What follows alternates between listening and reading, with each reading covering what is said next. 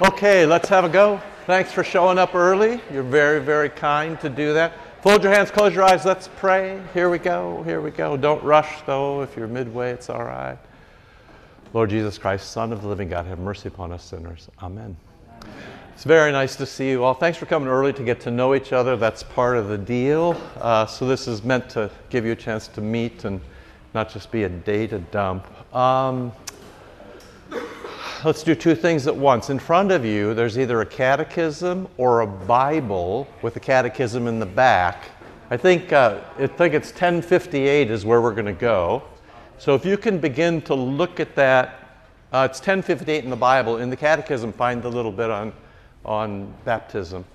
And then if you have questions, be writing them down and giving them to me. I'll happily take them, during the morning. But I have one left from last week. So this is a very nice question. Did Jesus' baptism have any effect on him? Which is a really good question. So two things to think about.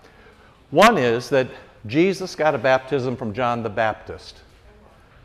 And John the Baptist's baptism was meant to clear the way for Jesus. So he came and he called people to repentance and he asked them to get baptized for the forgiveness of their sins. Now, Jesus jumps in the water. And you remember even John is a bit horrified by that. I'm not worthy to do this. And then Jesus says, no, we play by the rules here. And so even though Jesus isn't a sinner, he goes down into the water to be baptized. Now, what did Jesus get from that? I can give you three things. One is he got your sins. And I did say that last week. So your sins are floating around the water. Theirs were at least. And Jesus absorbs them.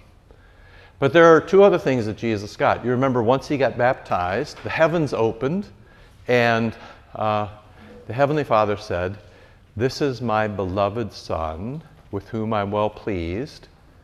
So he got a name. And we'll talk about you getting a name in a moment. But he got his name, Son of God.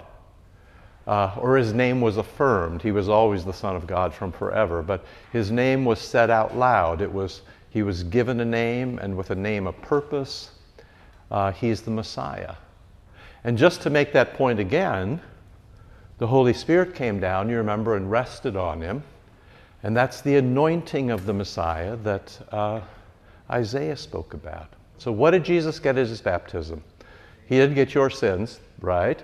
But he got a name, one of many. We'll need those later when it's time to say prayers.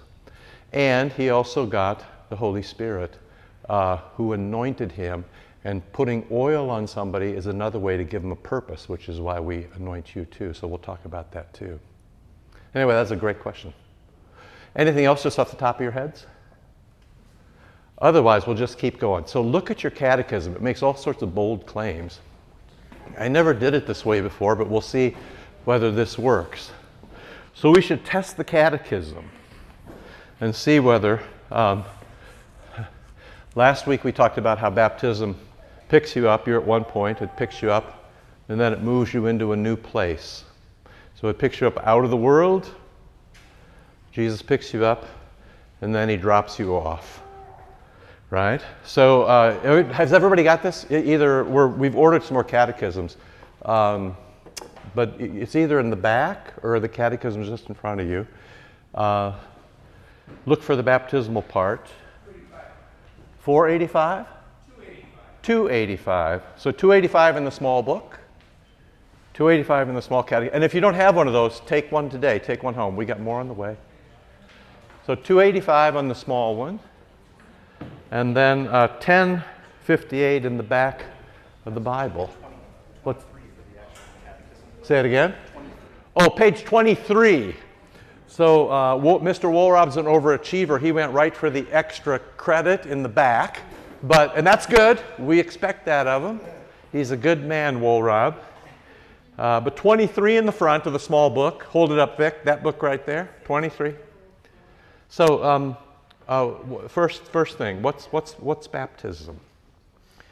Baptism isn't just water, but it's water included in God's command and combined with God's word. So we'll be on the hunt today for the water.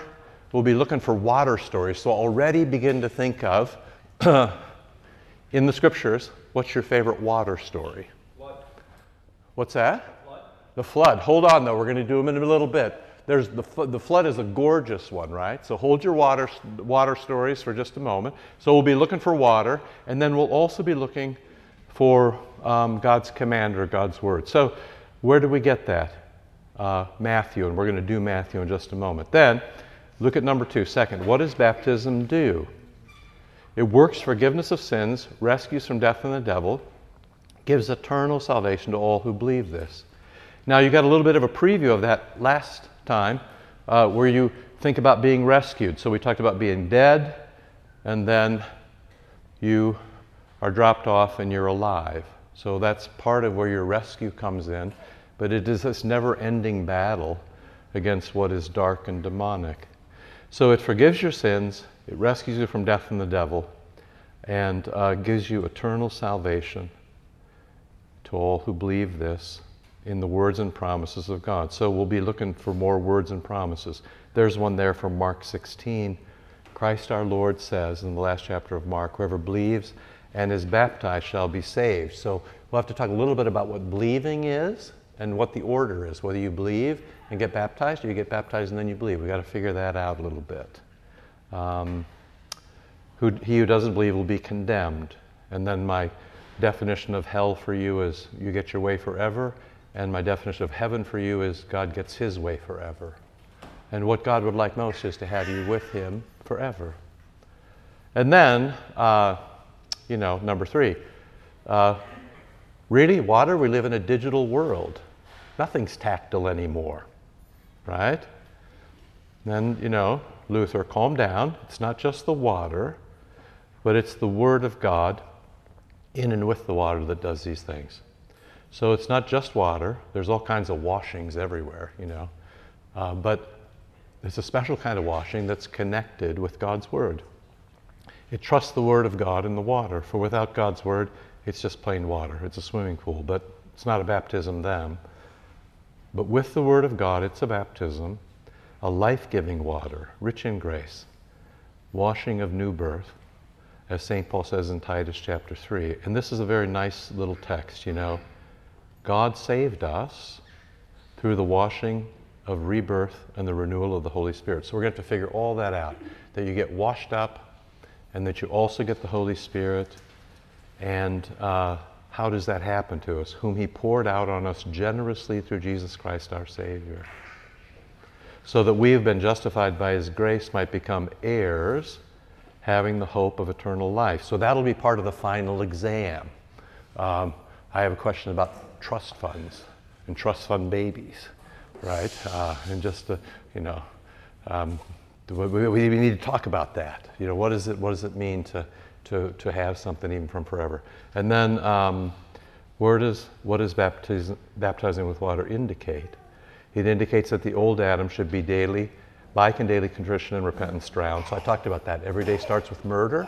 Every morning you wake up, you make the sign of the cross, you say, I'm baptized, and you kill everything that's evil in you, which is a good reason for you to have your morning devotions.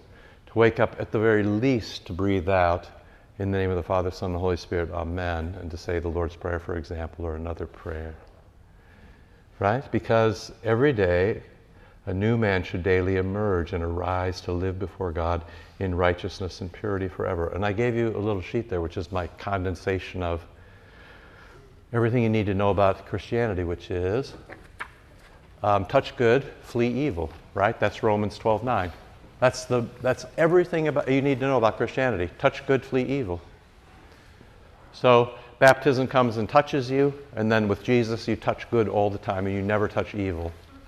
But if you touch evil, you'll wear it.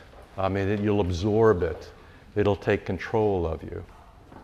And then where is that written? That's what we did last week, Romans 6. So does that prompt any particular questions for you, or just things you just have to talk about right now? Otherwise, now you were so lively talking to each other, then I talk to you and you wonder why I'm an introvert. So only you laugh. Kirby, where is she? Who's the extrovert, Kirby? Who's the extrovert in our family? It's pretty obvious. And who's the introvert? All right, so grab a Bible, open it to Matthew 28. So we're just going to do a little work in the text, right? Now, what you hope for is that these texts become your old friends.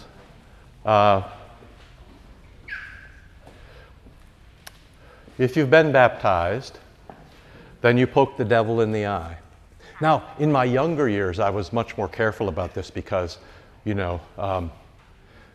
you talk about the devil, people thought you're a bit insane. Then about 20 years ago, I was teaching at Valpo before that, and I knew some students at Christ College, and there was this trend where, at Christ College in Valpo, the professors didn't believe in the demonic. They didn't believe in the miracles. They didn't believe in angels. And then, the 40-year-old professors didn't believe, but their 20-year-old students, who were very, very bright, kind of laughed at them behind their back because they just didn't really understand how the world worked. And more, through the time being a pastor and then growing older, I've seen so many things that are clearly demonic and don't have another explanation, that you begin to take it seriously. You don't have to worry about that too much, but you should do the things that would protect you, and among that is get baptized as soon as possible. Now, my wife gave birth to twins on a Friday, and they were baptized on a Sunday. Her family disowned me after that, but they kicked her out of the hospital on Saturday, right? Is that right? Friday, Saturday, Sunday? And there was a brief period where they only had 24 hours. You got 24 hours in the hospital, and we happened to start right after midnight, so the clock was ticking. And they said, you can stay if you want, but it could be another $5,000 if your insurance doesn't approve. We're like, hey, for $5,000, I'll roll the dice here. So anyway, be kind to her, she's due any minute, which shows you the sort of commitment. That's the sort of members we need. People who come while they're in labor, you see. That says, be kind to her. You could have a shower for her. You could all Venmo her money right now. If everybody Venmoed you $50, that'd be okay. Sure, yeah, that's good, that's right. The church is about receiving the gifts. Okay, so anyway, you're at Matthew 28. Right? So Jesus has died, Jesus has been resurrected, Jesus has been moving around, and Jesus is going to leave. And that's making everybody nervous, but then Jesus doesn't want them to live in nervousness. And so, he says, this is Matthew 28:16. If you got it, otherwise get somebody to kind of help you find it. The 11 disciples went to Galilee, to the mountain to which Jesus had directed them. So Jesus said, meet you there, right? And when they saw him, they worshiped him, and some doubted, which is the way it always is, right? That's how it'll be tomorrow morning. It'll be that way tomorrow at 8:30 when church starts. Some people will be worshiping, and then there'll be some people who will be doubting. They're nice people, completely fine. Could even be us. Could be your pastors, There's things that people doubt about. And that's natural. We can talk about that sometime if you want. When they saw him, they worshiped him, and some doubted. And then Jesus came to them. And you see the motion here, right?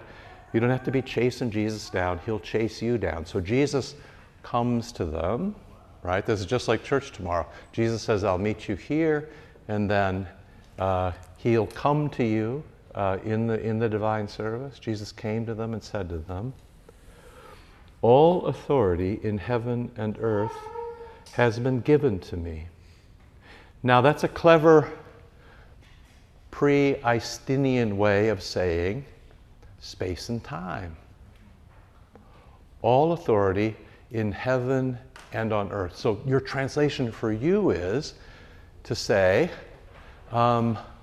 wherever I go, Jesus is in charge. And that very simple recognition that wherever you go, Jesus is there and is waiting for you, will come to you. So that's the space part. And you notice that the time part comes at the end.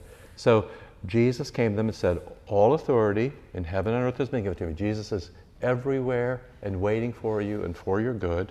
And then look at the last line. I'm with you always to the close of the age. That's the time part. So anywhere in space and time, Jesus is there for you and for your good. So, and I think I might have said this to you last week, you really can never say, nobody loves me. Because Jesus is, I mean, you say it, but it's not true. Jesus is always loving you. You can never say, I'm all alone and nobody cares. Because wherever you are, Jesus is there. You can never say, day after tomorrow or a week from now, I'll be so exposed, or I'll be left behind. No.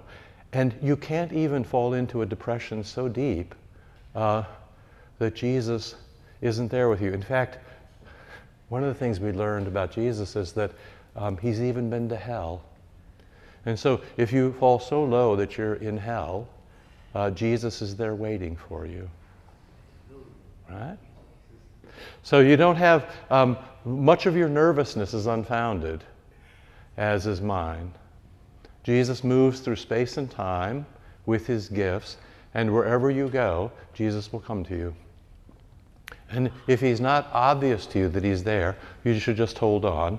There's some good use of that. He's letting you learn to live alone a bit, or he's teaching you patience, or you're being refined in a struggle, or. So just the confidence that once Jesus joins himself to you, cements himself to you. I gave you the Luther quote last week. Jesus cements himself to you, that all is well. Now, particularly how he does that is how he's always done it to everybody anywhere. So Jesus came and said, all authority in heaven and earth is given to me. And as you go through life, it's actually a little more literal, would be, in your going, you make disciples. And so the question then is, how do you make a disciple, right? That's the big verb there, make a disciple. It's a little bit like making a cake. There's a recipe for it.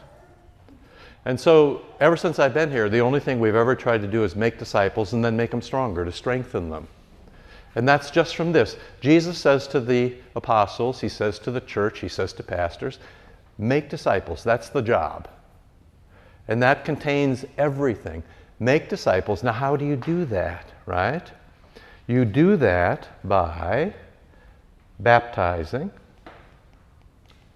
So that's one thing, baptizing, and then by teaching. So there's two parts to this, baptizing and teaching. So we need to figure out what the baptizing is, and we need to figure out what the teaching is.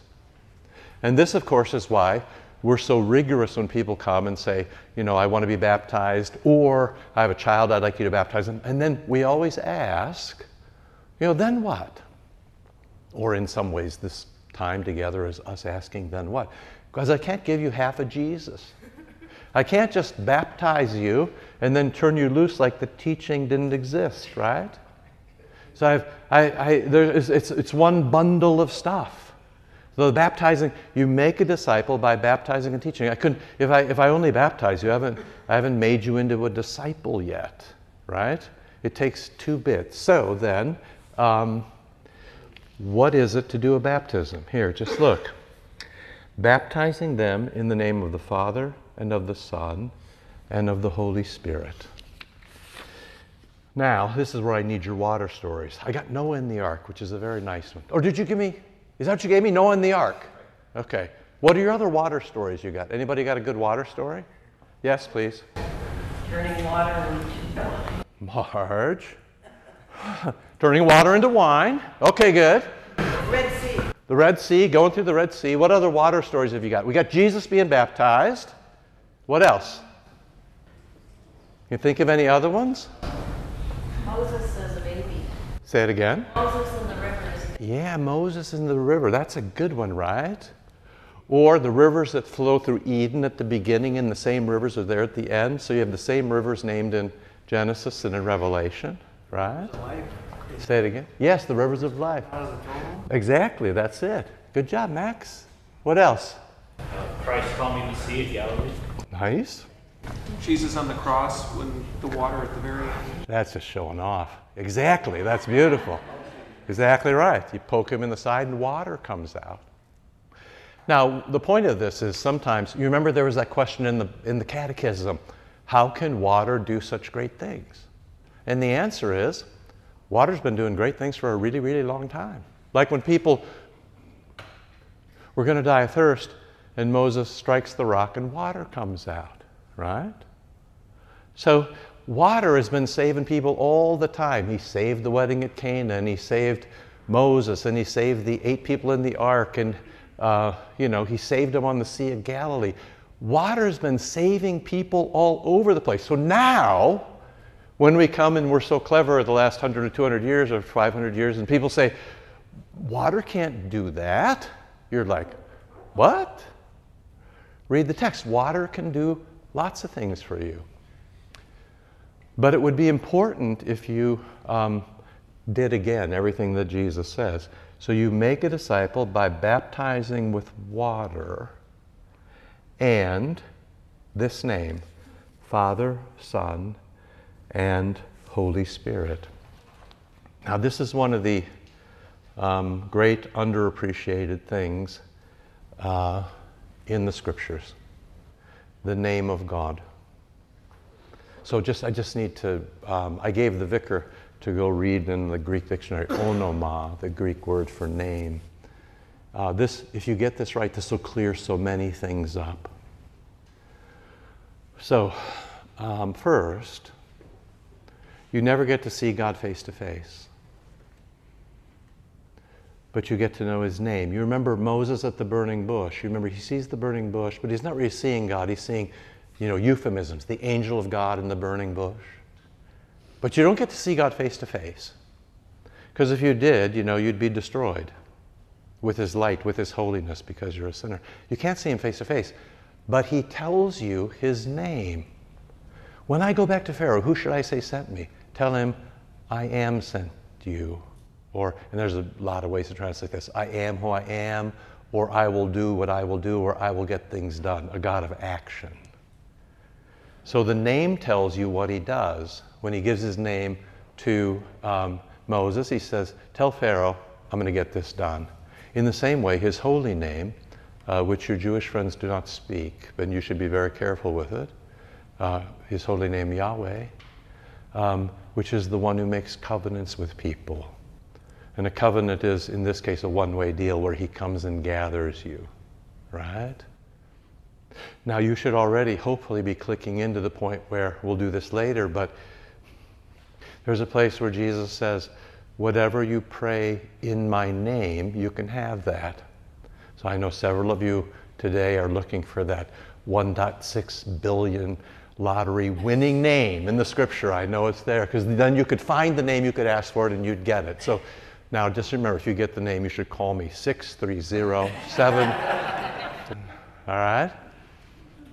But maybe most important for you is the temple in Jerusalem. I mean, you can look this up if you want. There's so many of these things that have to come together. We can't sort of do them all. But it's 1 Kings 8 and 9. So you remember the story. Solomon builds a temple on the Temple Mount in Jerusalem. You can still go see the spot. And then they're ready to have dedication day. And Solomon sort of quizzically says, did anybody send an invitation to the Lord? Everybody kind of looks around each other. And then Solomon, as the king, looks up and he says, it's dedication day, and you're a great big God, and this is a very, very small building. So how do we know that you're going to come to earth and live with us and care for us and bless us and keep your promises and provide for us? How do we know? And the Lord responds.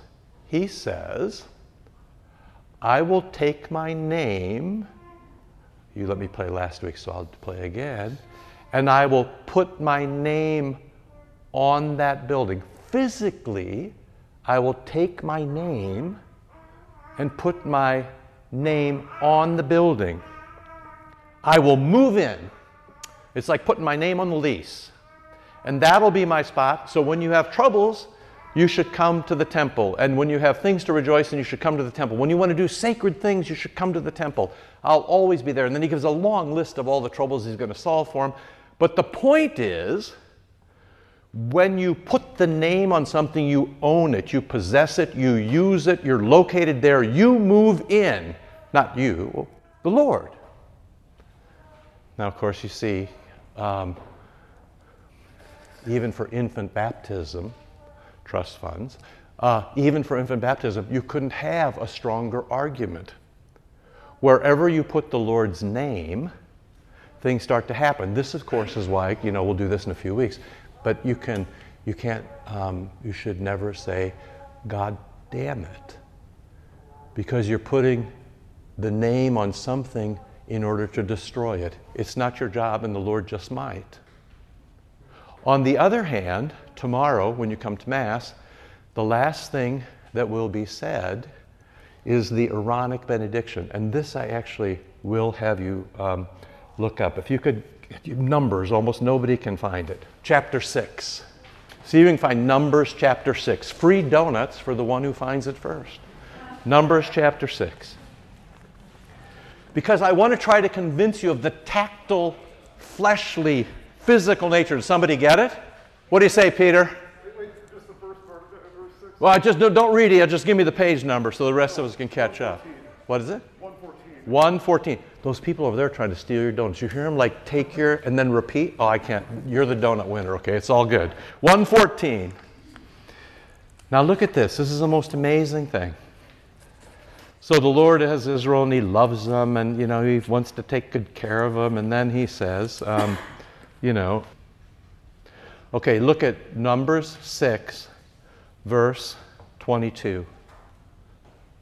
The Lord spoke to Moses, saying, speak to Aaron and his sons. So this is something that the priests are supposed to do. Speak to Aaron and his sons, saying, this is how you shall bless the people of Israel. Okay, this is very important because blessing people is extraordinarily valuable. So if we want to bless somebody, this is how we're going to do it. This child just went to sleep, and so I'm not going to bless. I'll bless it from a distance. This is yes. So if you want to bless somebody, this is how you're going to do it. You say to them. So this is very interesting. Words, but of course you should think of words as physical things. Right now there's sound waves bouncing through the air, right? You just can't see them, but speech is a physical thing, right? Sound is a physical thing. You can break things with sound, right? Sound matters. You say to them, and this is what will happen tomorrow, the Lord bless you and keep you. The Lord make his face shine on you and be gracious to you. The Lord lift up his countenance upon you and give you peace. Now, this is very important. So you shall put my name. So tell Aaron, take my name, the Lord, and actually put it on the people by talking to them. So you can put things on things. You can put things on other people by talking to them. You can put a curse on them by talking to them.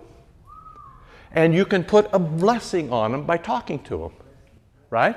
But this is what the Lord said. His words will have this effect, right? This is how you bless my people. You'll put my name upon the people of Israel, and I'll bless them. So it's not a nothing or sort of just the last thing or get out the door when the pastor, he's actually taking everything that's happened in the last hour and putting it on you. Right? So look what happens now. You have this baptizing. We take some water. We know that water saves because we got lots of examples, lots of water stories. And we take this name, and Jesus tells us which name to use, Father, Son, and Holy Spirit, and we put that on the child or on the adult. I baptize you in the name of the Father, and of the Son, and of the Holy Spirit. We do exactly what we're told to do. If you do something else, you're out on your own. I have no idea what's happening. So it was really trendy about 25 years ago to baptize people in the name of Creator, Redeemer, Sustainer. You're sort of like, that's like baptizing somebody in the name of Butcher, Baker, Candlestick Maker. It's what they do, but it's not who they are, right? Who's baptizing you? The Lord who made heaven and earth, the Lord who saves Israel, the Lord who blesses his people, the Lord who blesses you? The one who loves you, made you, picks you up from one place where you're dead, and then makes you alive. So, what happens when you get baptized? You are put into the water with the name of the Father, Son, and Holy Spirit. And then this beautiful verse from 2 Corinthians 5:17. You don't have to look it up, you can if you want. But he basically says, y'all should live a holy life because don't you know you are the temple of the Holy Spirit? Right? Paul himself, this is 2 Corinthians 5:17, right? You're a new creation. The old has passed away. The new has come. Sorry, I conflated two things. 1 Corinthians 6:19 is where I meant to go. The other one's very nice too. But 1 Corinthians 6:19. Don't you know that your body is a temple of the Holy Spirit within you, which you have from God? How did you become a temple, and how did you ever get the Holy Spirit? Well, God put the Holy Spirit's name on you, baptized Father, Son, and Holy Spirit. Now you have the Holy Spirit, right? Don't you know? I should slow down. So pause. When you take water and put it on a child, I baptize you in the name of the Father. The Father who created you recreates you and owns you again. You're no longer given to the power of darkness. I baptize you in the name of the Son who died for you and rose for you and joins himself to you, loves you and wraps you up. I baptize you in the name of the Holy Spirit. The Holy Spirit isn't just floating around somewhere. He puts himself into you, into your heart. Don't you know that your body is a temple of the Holy Spirit? Your body, your physical body, right? So your physical body is valuable. There's a dignity in having flesh. Your problem isn't that you're flesh. Your problem is that you're a sinner. Your flesh is fabulous. Jesus had flesh.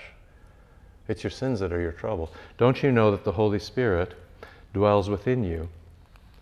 You're not your own. You were bought with a price. Glorify God in your body, which is to say, touch good and don't touch evil. Right? I know that's a lot. But it answers a bunch of questions, right? You want to try some? You got questions about this? Otherwise, I have exam questions available, right? Want to play?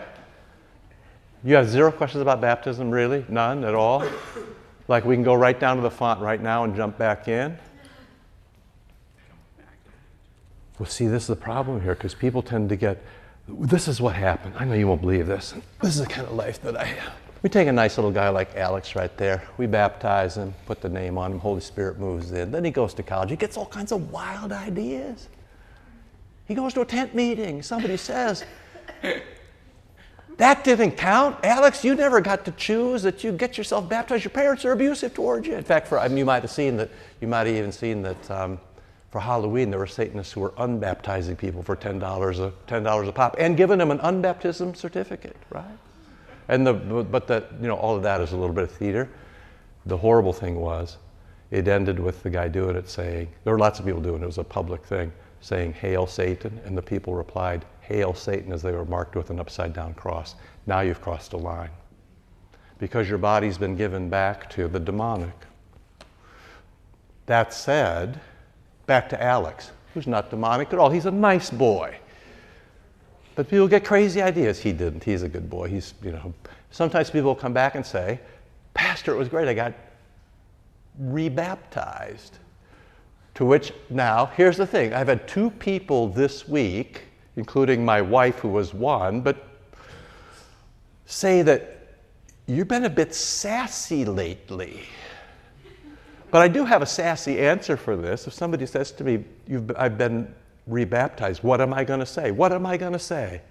Come on, Mitchell, what am I going to say? I don't have to take that. What am I going to say? I'm going to say, what? Jesus didn't get it right the first time? That's what I'm going to say. Because, of course, you didn't get yourself baptized. No. Passive verb. You were baptized. Jesus did it too. You were dead. The raccoon, right? Get well soon. You can't get well soon. You're dead, and now you're made alive. You remember this from last week, right? That you were dead, and then you got moved to another place. So, and we'll do this for you who come around, there's always the question of, we say to people, have you been baptized? Because you're baptized before you receive the Eucharist. If you're not baptized, we want to do that. But there's always the question of, were you baptized?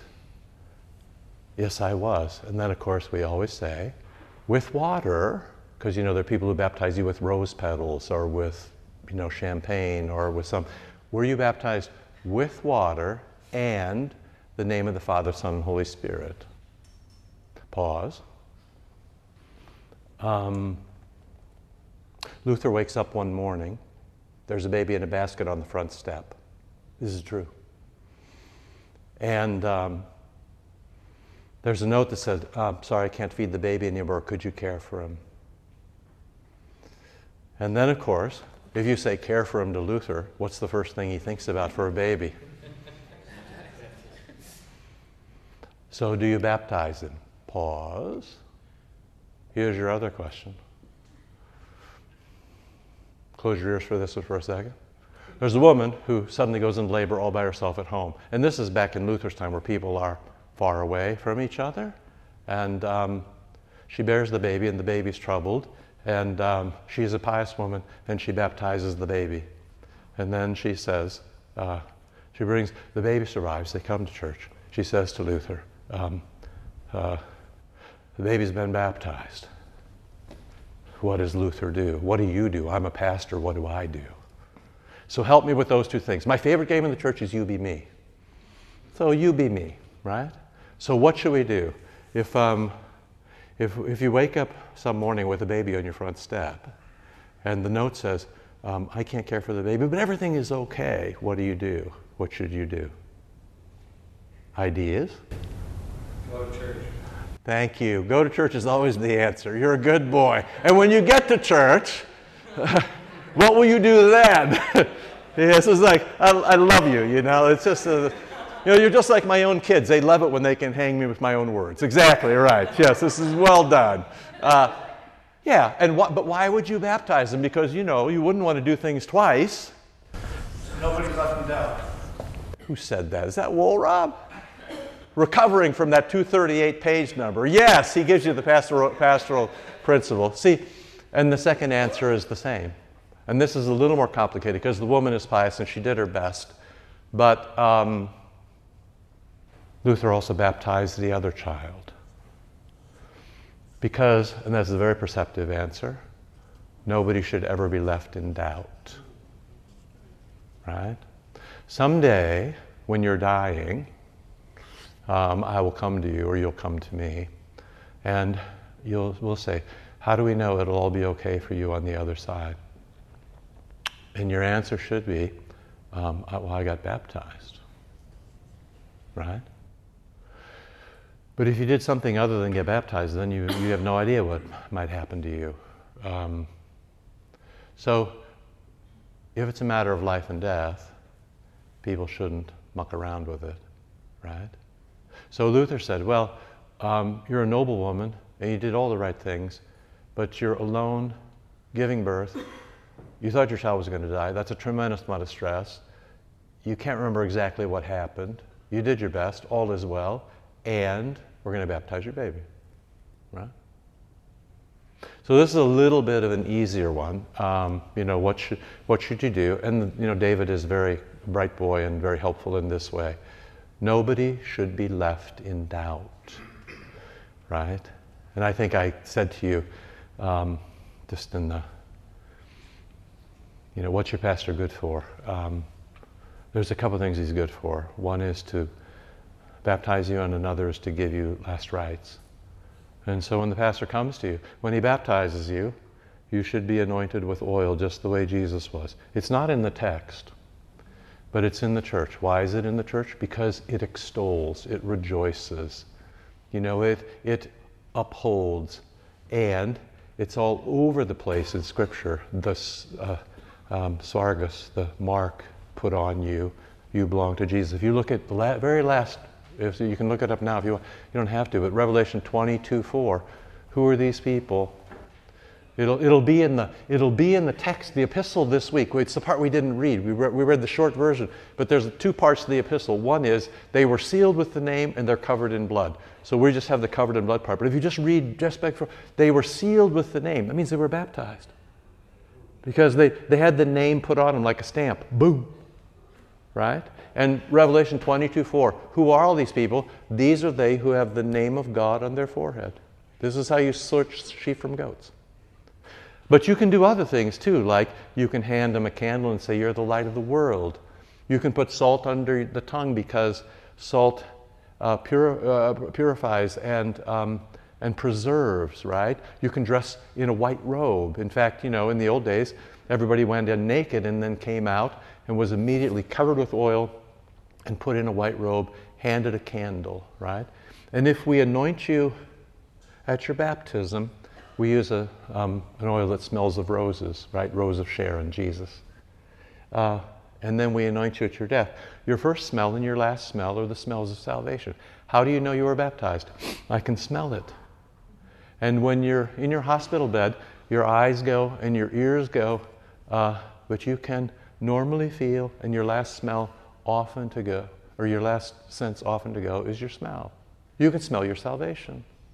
So if you let your pastor anoint you, it's another assurance that all is well, right? So that you'll be fine. And as I gave you Bernardine last week, Cardinal Bernardine. What you all don't understand is that Jesus is my friend, and Jesus sees me through, right? Okay, question, please. So we all have relatives who have been baptized. Those relatives. Where are they? I mean, they're baptized. They haven't actually rejected anything. They've not gone to Satan's side. But they're doing nothing. Don't invite them to Thanksgiving. It'd be the first thing. Yeah, that's not going to go well. My advice to you for the Thanksgiving holidays, drive your own car. If you drive your own car, you can leave when you need to, okay? Hold on, I have a story for you. My first funeral. Go to the little town of Momence, Illinois for my first parish. I went from Princeton, New Jersey to Momence, Illinois. It's a culture shock. So I just arrived. It wasn't even unpacked, and I found out that I was having my first funeral from the newspaper that came out once a week on Wednesdays. And the newspaper said, Pastor Bruzek will be doing this funeral at Bethlehem Lutheran Church in Momence, Illinois.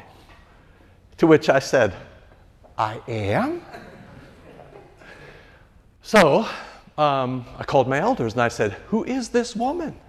And why would I do her funeral? And they said, we don't know. The last time we saw her was about 10 years ago, and she chased us off the front porch with a broom. So this is going to be complicated. So, of course, I called the family, and a kid who's about, 10 years old picked up the phone, and I said, is your dad there? No. Is your mom there? No. Is anybody there? No, just me. Where are they? They're all out buying clothes for my grandma's funeral. It's going to be at Bethlehem Lutheran Church next Wednesday. Pastor Bruzek's going to do it. Then he said, can I ask you a question? I said, sure, you can ask me a question. He said, I said, I'm Pastor Bruzek. He said, can I ask you a question? He said, sure. He said, is your church just for dead folks, or is it for live folks too? So I did the funeral, which is the answer to your question, right? My answer last week was, Jesus fishes with a barbed hook. My answer this week is, it's for live folks. And how do you get alive? You get baptized. Now, if you focus on your relatives, just saying, not going to be much to hold on to there, okay? It's just, you can all pause, a moment of silence, think about your relatives. Don't you think about them. They're sitting right next to you. Don't think about some other relatives. You think about your relatives. I ask you, they're going straight to hell. No, you're not. That's not the. Think about your relatives who don't go to church. And now think about Jesus. This is right next to Wool Rob's. Nobody should be left in doubt. Your second kind of aphorism for the day is, if you focus on yourself or on human beings, you always get a wobbly bad answer. And if you focus on Jesus, you always get a fabulous good answer. And at some point, the Lord will have to sort that out. So, what's the answer? I got no idea. Invite him to Thanksgiving. You know what? That's just showing off again. I mean, there's like 2 times, these two have only been married about 10 minutes. So when you're done sending money over there, just shoot some over here, right? You'll take cold hard cash, right? Oh, yeah, you will. I know you will. Of course you will. So you're a lucky woman. So are you, Kirby. Okay, so this is irresistible. You've been sassy lately. Yes, invite them to Thanksgiving. Inappropriate doses. Look, you never stop praying for them. You never stop hoping. You never stop inviting them.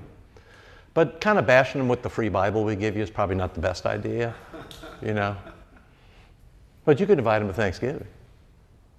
So, here's the answer. And I'm going to say this a lot of times. I actually don't know what the answer is because I don't know them and I don't know what Jesus is up to and I don't know what's in their hearts. But I know what would be best for them if they, inside, you'll notice there's a red round stone around the font. Round is always the symbol of eternity. And you notice there's a red round ring, same stone, same color, around the altar. And of course the reason for that is what is given in baptism is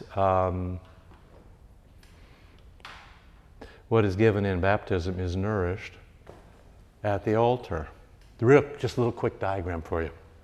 The font is round, and then underneath there is a grate with 6 sides. Oh, that's trouble. Why? Because 6 is the devil's number. So you remember, demonic things work by inversion. So in creation, things sort of bumped along until the 6th day, when the greatest of great things were made. Human beings, little brother to the angels. So 6 was a glorious number. And then once Adam fell, 6 becomes a cursed number. If you're looking for the Antichrist, look for 666. My Aunt Mary's Sears credit card, I told you last week. Oh yeah. Should we not pay the architect, or is there more going on here? Well, of course, the 6th day is also the day that what? Jesus died on the cross, Good Friday. And in the first creation, God rested on the 7th day, and in the second creation, Holy Saturday, Jesus rested. And then, you see, Jesus rose on the 8th day. And so tomorrow, if you look at the bursts, you will see that there are 1, 2, 3, 4, 5, 6, 7, 8 bursts going out. You need this. You need it because of this. It's given to you here. And your 8th day is your resurrection day. Jesus rose on the 8th day. You rise on the 8th day. And then you could explain that to your relatives, maybe over pie with ice cream. And then say, and that's the reason the Holy Supper goes on all the time. And it wouldn't be great for you to, confess your sins and come back. That'd be great, right? There's nothing we do here that doesn't mean something. Everything means something everywhere. There's nothing that hasn't been thought through or doesn't have a reason. You might not believe the reason or like the reason, or it might even be a bad reason, but there's nothing that's done that isn't done. New Testament or early evidence for infant baptism. So you have a sheet, on your thing with some early evidence, right? So let me give you a little bit of early evidence for baptism. First, to sort of say, hey, we need evidence, would have struck people in the New Testament era kind of funny, right? Evidence? Why do we need evidence? Jesus told us what to do, and we do it. The question about being baptized as an adult seems foreign in the church, in the New Testament church. They don't talk about it because nobody asked the question, in part. And in part, it was a patriarchal society. When Dad decided things were going to happen, things happened. It's a little like, I have a friend once who said to me, he had 6 kids, and he said, the happiest day of my life was when I said, everybody get in the minivan, and they all got in the minivan. The ultimate example of patriarchal society. So it was a little bit like that in the early church. Whatever the dad or the master or the owner or the emperor did, Constantine gets baptized, everybody gets baptized, right? So regularly, you get in the New Testament, you get a few hints of this where it says, he and all his household, which would have been not just his wife and kids, but his slaves and, you know, the newspaper boy and the milkman. They would have all got baptized because that's who we are. The modern analogy of this is Africa. Everybody's always astounded by the growth of the African church. The thing is, once the tribal leader says, I'm getting baptized, everybody gets baptized, right? It's like that's why the numbers go up so fast and so big, because he decides for 1,000 people. Boom, right? So, Just a quick comment. Yeah, that's right. Yeah. That's why her family's going to be okay. They're going to be okay. She's a very nice woman, by the way. Because she's been baptized or planning to get baptized. So it's in the early church then, when people began maybe to ask about it, or when they wrote down the history, you have a couple of pieces there. Hippolytus, you can go see his church in Ravenna, in Italy. It's a beautiful place. He's one of the, he wrote basically how to be a church, kind of a church manual. So they were taken by the deacon into the water, infants for whom their parents spoke, just like we do at our place, and children first. That's the apostolic tradition. Apostolic tradition was like a handbook. This is how you should be in the church, or this is kind of how we've sorted it out. It's very early. People argue about the date, but certainly within, certainly by 200 or so, but it could be as early. Sometimes people talk about as early as 80, or no, the Didache is 80, so within the first few hundred years of the church. Because Hippolytus is, I'm trying to remember what year he was martyred, but in any case, there's an early one, so that's in the 200s. Then Origen, the custom of infant baptism was taken to be of apostolic origin. So Origen, Origen's kind of a genius boy, spoke a lot of languages, knew everybody and had read everything. For him, his custom was that he maintained that there was a tradition of the church from the apostles to administer baptism to infants, also to infants, right? And then Cyprian too. It had apparently been the custom from some parts of the church to baptize infants on the 8th day after their birth. There's your 8. But Cyprian insisted this was too long to wait. 3rd day, right? So do you have some evidence? You got all kinds of evidence. Is it enough evidence for people?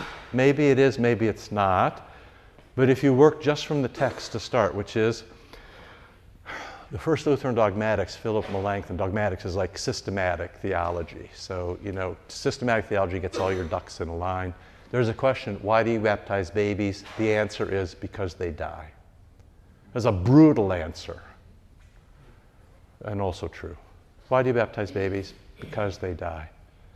Luther is Martin Luther because he was baptized on the feast day of St. Martin. It was a Thursday, and at his time, 50 or 60 or 70% of the babies died round about the time they were born. They would take the child to the church, baptize it same day if they could, and often gave it the name of the feast of the day, Martin of Tours for Martin Luther, right?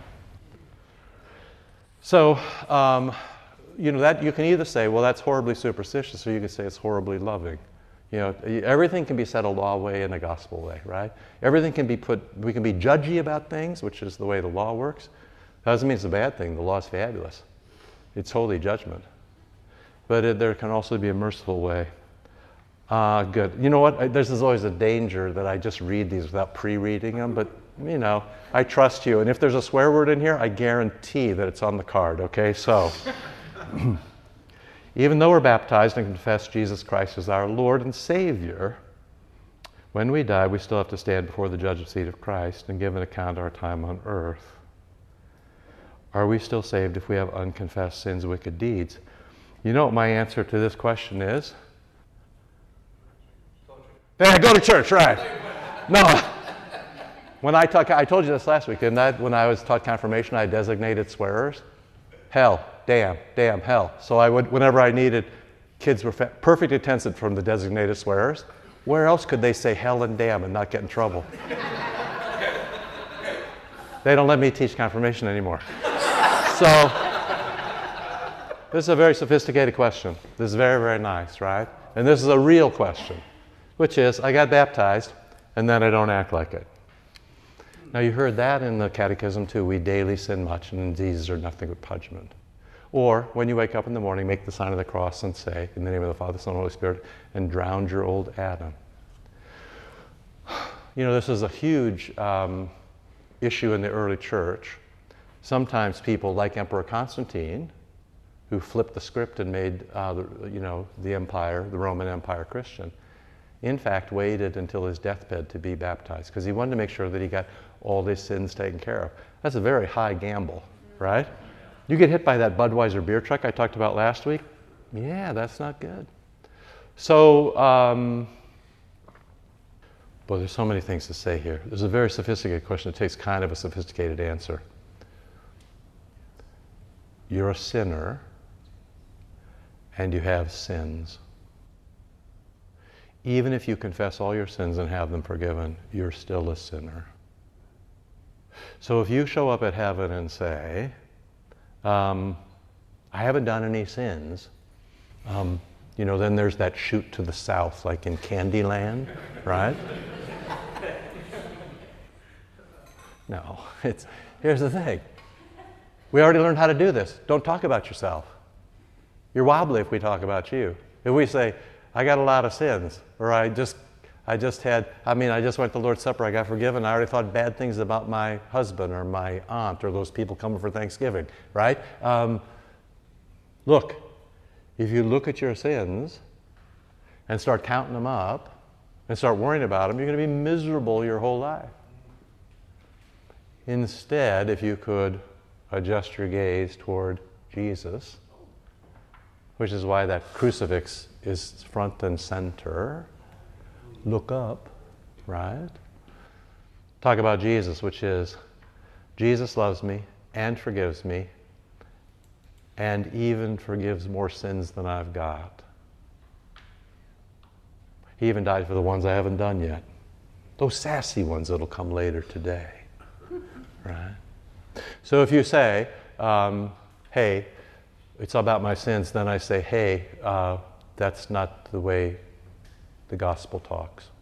Now, there's a second part, subtext to that question, which is very sophisticated, which is, there is in fact, in some sense, a purgation, a purgatory before you move into heaven. You can read about it in 1 Corinthians 2:3, where it says, all your work is going to be tested, you're going to be burned up it'll be burned like fire, refined like fire.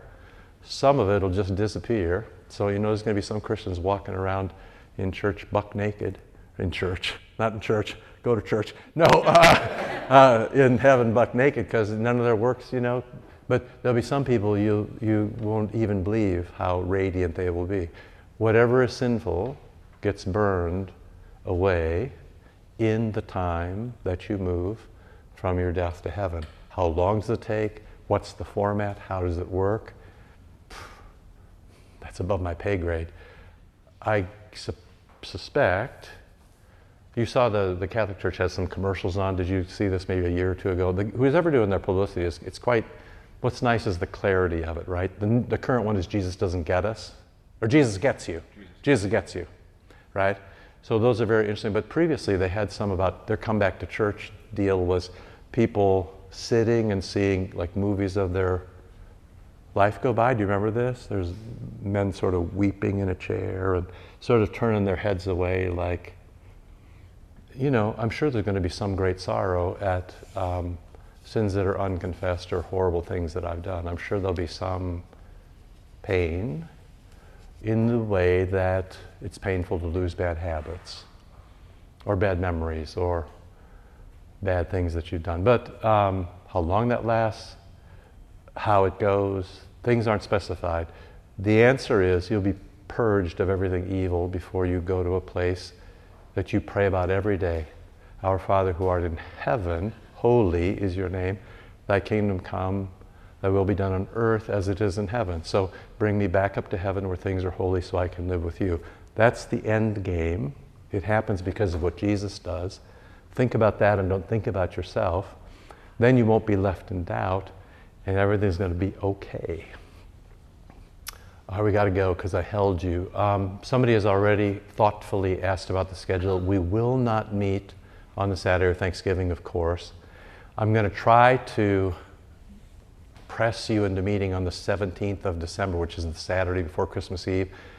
If I ask you now, you'll all say, I'm in. However, I know that while the spirit is willing, the flesh is sometimes indeed weak. So, but I want to try to do that. Then we'll have 3 or 4 weeks off for Christmas. We'll come back and then we'll aim at Ash Wednesday and kind of see how things are going. So we're going to go a little burst. You have a week off. We'll have a little burst. You have a few weeks off. We'll have a little burst, and then we'll sort of take the lay of the land.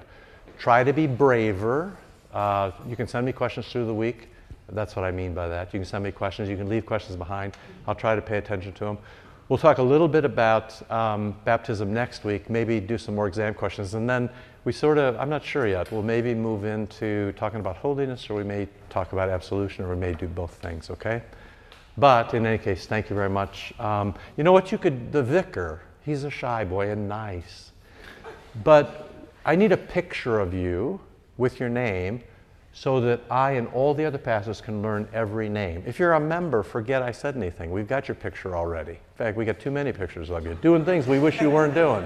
However, if you're newer, if you'd let the very nice vicar take your picture, it's not going to be published, it's not going to go into a TikTok, it's all going to be fine. It's just for the pastors, because I have been sent to the hospital for a new member and ended up in the wrong room. And about 10 minutes in, I figure out that the woman, belongs to the papacy, and then she's disappointed, and it's just a lot. Just let us know your name if you want us to care for you, okay? So, all right, let's pray. Lord, remember us in your kingdom. Teach us to pray. Our Father, who art in heaven, hallowed be thy name. Thy kingdom come, thy will be done, on earth as it is in heaven.